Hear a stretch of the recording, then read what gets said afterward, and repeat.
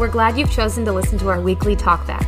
The weekly talkback is designed to take a portion of the teaching from this week to a deeper level.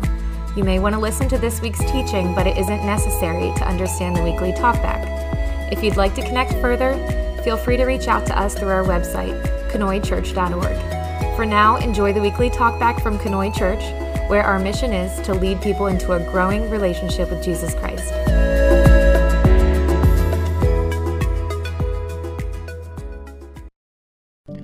This morning's sermon, we talked about something that can be a little bit of a touchy subject, especially the week before Independence Day. And so for today's talk back, I actually wanted to spend a little more time talking about patriotism, America, the flag, and that sort of thing, to more clearly define where, as an Anabaptist congregation, as a Brethren in Christ congregation and denomination, we actually stand on this particular issue. In the sermon today, we talked about Thyatira, and in this particular city and in the churches, there's a woman, and John calls her Jezebel, who's doing some idolatrous teaching. She's convincing people to follow her into idolatry. And if idolatrous teaching goes on, later in Revelation, we find that it's known as Babylon. All right? This idea of Babylon. Babylon is any system put in place that competes with the reality of God's movement toward a New Jerusalem. New Jerusalem is the ending place. It's where the story of the Bible comes to fruition. It's where there's a restoration of all things. It's a place that is ruled in peace. There's no war, there's no violence, there's no death. There's not even a church because everyone is unified in worshiping God. New Jerusalem is the end goal. Anything that gets in the way of New Jerusalem is labeled Babylon. An idol or idolatry would be labeled Babylon as well, because idolatry is something that stands between you and God. The Roman Empire would have easily been thought of as the epitome of Babylon in biblical times. If you were in the first century, if you were reading this letter, if you knew John or you walk with Jesus, and somebody says, well, what do you think Babylon is? The easy answer, the obvious answer is going to be the Romans. The Romans are occupying the world. They're cramming down their taxes and their laws and their religion down your throat. You don't have much choice or much say when it comes to the Roman government. The Roman government is easily the thing that stands between you and the coming of God's New Jerusalem.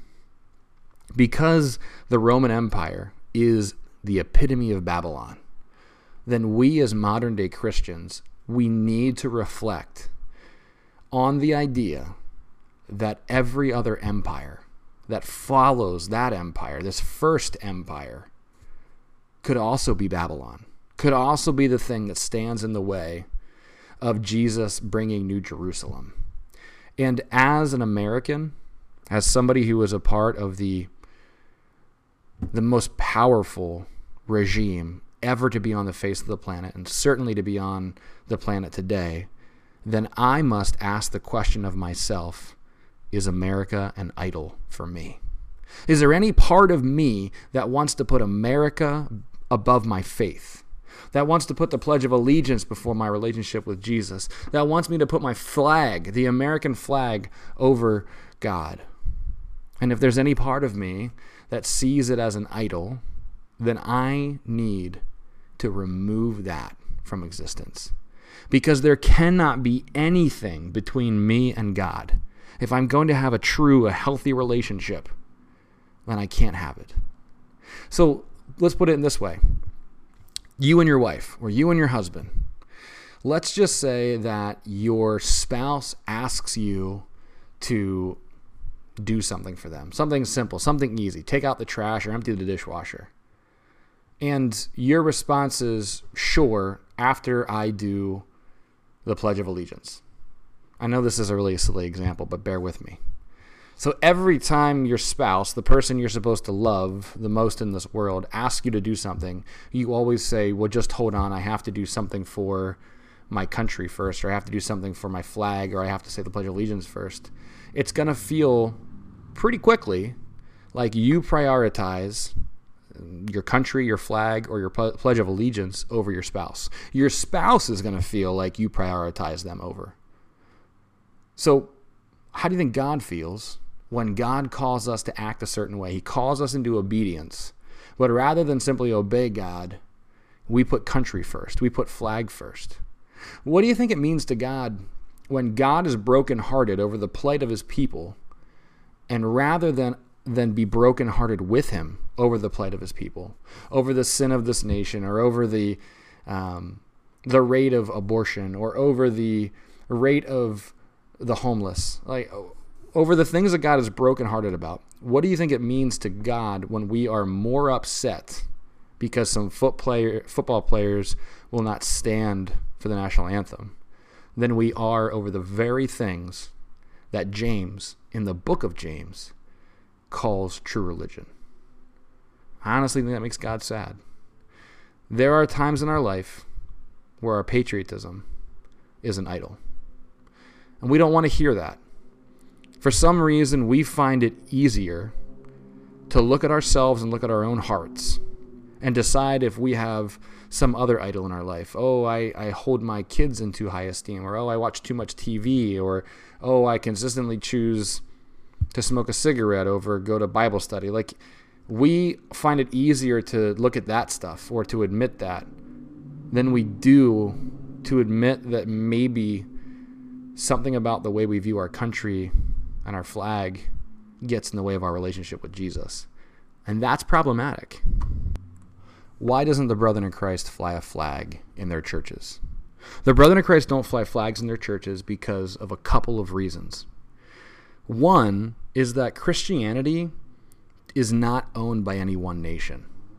So whether you are in Canada, or you are in America, or you are in Africa as a Brethren in Christ, you won't see a flag in our churches because Christianity is a global family. It's a global community. It's a global call, and it's not owned by any one country.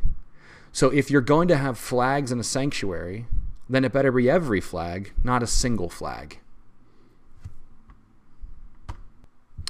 The other reason is that the Brethren in Christ historically are a very simple people. They choose simple buildings. If you were to go into any Brethren in Christ church, you would find that it has been built in a way that is, for lack of a better term, architecturally simple. There's not a lot of ornateness. There's no huge statues. There's no great pieces of artwork. It's straightforward and it's simple. The Brethren in Christ, the River Brethren, they were farmers. They were people of the earth, people that work with their hands. And their goal at gathering together in a meeting house was simply to gather together and focus on the work of the cross, focus on who Jesus was in their lives. And so anything that got in the way of that, anything was a distraction, was removed. And so the Brethren in Christ tend not to think about putting flags in their sanctuaries because we don't share the sanctuary space with anything else. That sanctuary is devoted to a time of worship. And while we believe that the time of the temple is gone and that a time is coming when we can worship on a mountain or in a temple, that time is here, that Jesus changed all of that, we still regard the sanctuary as a place that is not shared. We don't share the front of the sanctuary with a flag, any flag. The front of the sanctuary is kept for the cross. The American flag also tends to represent various things to various people. And so, for some of you, the American flag may be something you're incredibly proud of. And I don't want to take that away from you. That's not my goal in sharing this position with you. There's nothing wrong with having appreciation for America, especially what America is supposed to be. America was founded upon being the land of the free and the home of the brave. It was a place where you could come when you were terrified in your own country. You could seek asylum here. It was a place where you could go for a new life, where you could have religious freedom. It was a place where you could maybe own your own land rather than having to rent from someone else and pay unbelievable taxes. It was a place where you could be yourself. America doesn't always live up to that. So there's no problem with you believing in what America could be. But you see, the flag doesn't necessarily represent that to some people. Because America has also been the aggressor. So let me back up. The way that Scripture is written to the underdog. It's written from the perspective of the underdog. So when we are in Scripture and we are reading about David and Goliath, David is the underdog, right? Moses is the underdog. Moses fights against Pharaoh and the Egyptian. He's the underdog. But when we tend to read these stories, we think of ourselves as Moses. We think of ourselves as David, when in reality, we have much more in common with Goliath and the Philistines and with Pharaoh and the Egyptians than we do with the main characters in these stories, because America hasn't been the underdog for a very long time. And because we haven't been the underdog for a very long time, there are some people who see the American flag and equate it to terror or hardship, being in a place they shouldn't be, which is another reason that we don't want to fly it in the sanctuary, because we want the sanctuary of a church to be a safe place where anyone can come and they can focus on the cross, not where they can come and they can be confronted with the flag of a nation who may have been a transgressor in a country that they're coming from or with a family that they're from. And that's a huge component of this too, is a recognition that everybody brings with them different pasts, histories, experiences. And there's not a reason that the flag needs to be in a sanctuary. There's not a specific reason. There's no call in Scripture to have the flag of your nation in the front of a worship place, because God's not owned by any one nation. The other component of this entire conversation is also the Anabaptist and Brethren in Christ distinctive around peace. The American flag, for many, represents war and violence and military and conquest. And again, it may not for you, and that's great, and I don't want to take that away from you. But for many, this is what it represents. The Brethren in Christ, the River Brethren, the Anabaptists have historically been a people of peace, a people who choose not the way of violence. And this is historical Christianity. For the first nearly 1,000 years of the church, Christianity was a peaceful religion. But when Christianity got mixed up with the government, when a guy named Constantine made it all okay, when government eventually approved things like the Crusades, which was the killing of those who were non-Christian in order to obtain holy relics and holy land and retake Jerusalem, it got all mixed up. Suddenly Christianity bought into this ideology of violence. And so it's not just America. I mean, at one point it was Rome, at one point it was England, at one point it was all these other countries that Christianity got caught up in their governments and caught up in their military machines, and suddenly Christianity became synonymous with these other things like violence. And then there's this movement of Anabaptism. And Anabaptist comes out of a Protestant Reformation, and suddenly you have these people who are saying, no, what Jesus calls us to in Scripture is a way of peace. When Peter picks up a sword to defend Jesus from being captured and arrested in the garden, Jesus heals the man's ear he cuts off and says, Peter, put down your sword. Don't you understand? If I wanted to, I could have called many angels to me. I don't need you to pick up your sword. Those who live by the sword will die by the sword. Consistently, Jesus calls us to nonviolence. He calls us to a humble position that may very well end our lives. And that's one of the things that I would just be honest with you and say is hardest for me. I'm a person who would seek to defend themselves.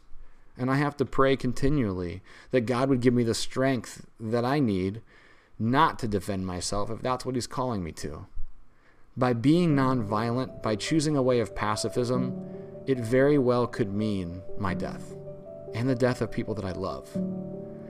But is my desire to defend myself, is my desire to pick up a gun and shoot a perpetrator, is my desire to join the army and defend my nation, is that something that I'm willing to do over what I feel like God has called me to? The answer for me is no. Now, the answer that we all have to come up with is different for each of us. And I don't say any of this lightly, because I realize that this is a difficult conversation. And in no way, shape, or form am I saying that if you're a soldier or a police officer, or if you carry a gun, if you're prepared to defend your house, that you're not a Christian. All I would push you on is to say, how do you reconcile the nonviolence, the love of other, the love of enemy that Jesus calls us to, with the fact that you're willing to take a life? That's the hard thing. And maybe it's different for all of us. And while I'm a pastor and I've had some years to think about this, I don't have a good answer for you. So I would ask you to prayerfully consider what your call from God is in this particular area. And I do hope that this has helped explain a little bit to you what I was talking about in the sermon today around America and idolatry, and explain a little bit more to you why we don't have flags in the church. And maybe this isn't the greatest explanation, but it's the best one I can offer you on this Sunday afternoon.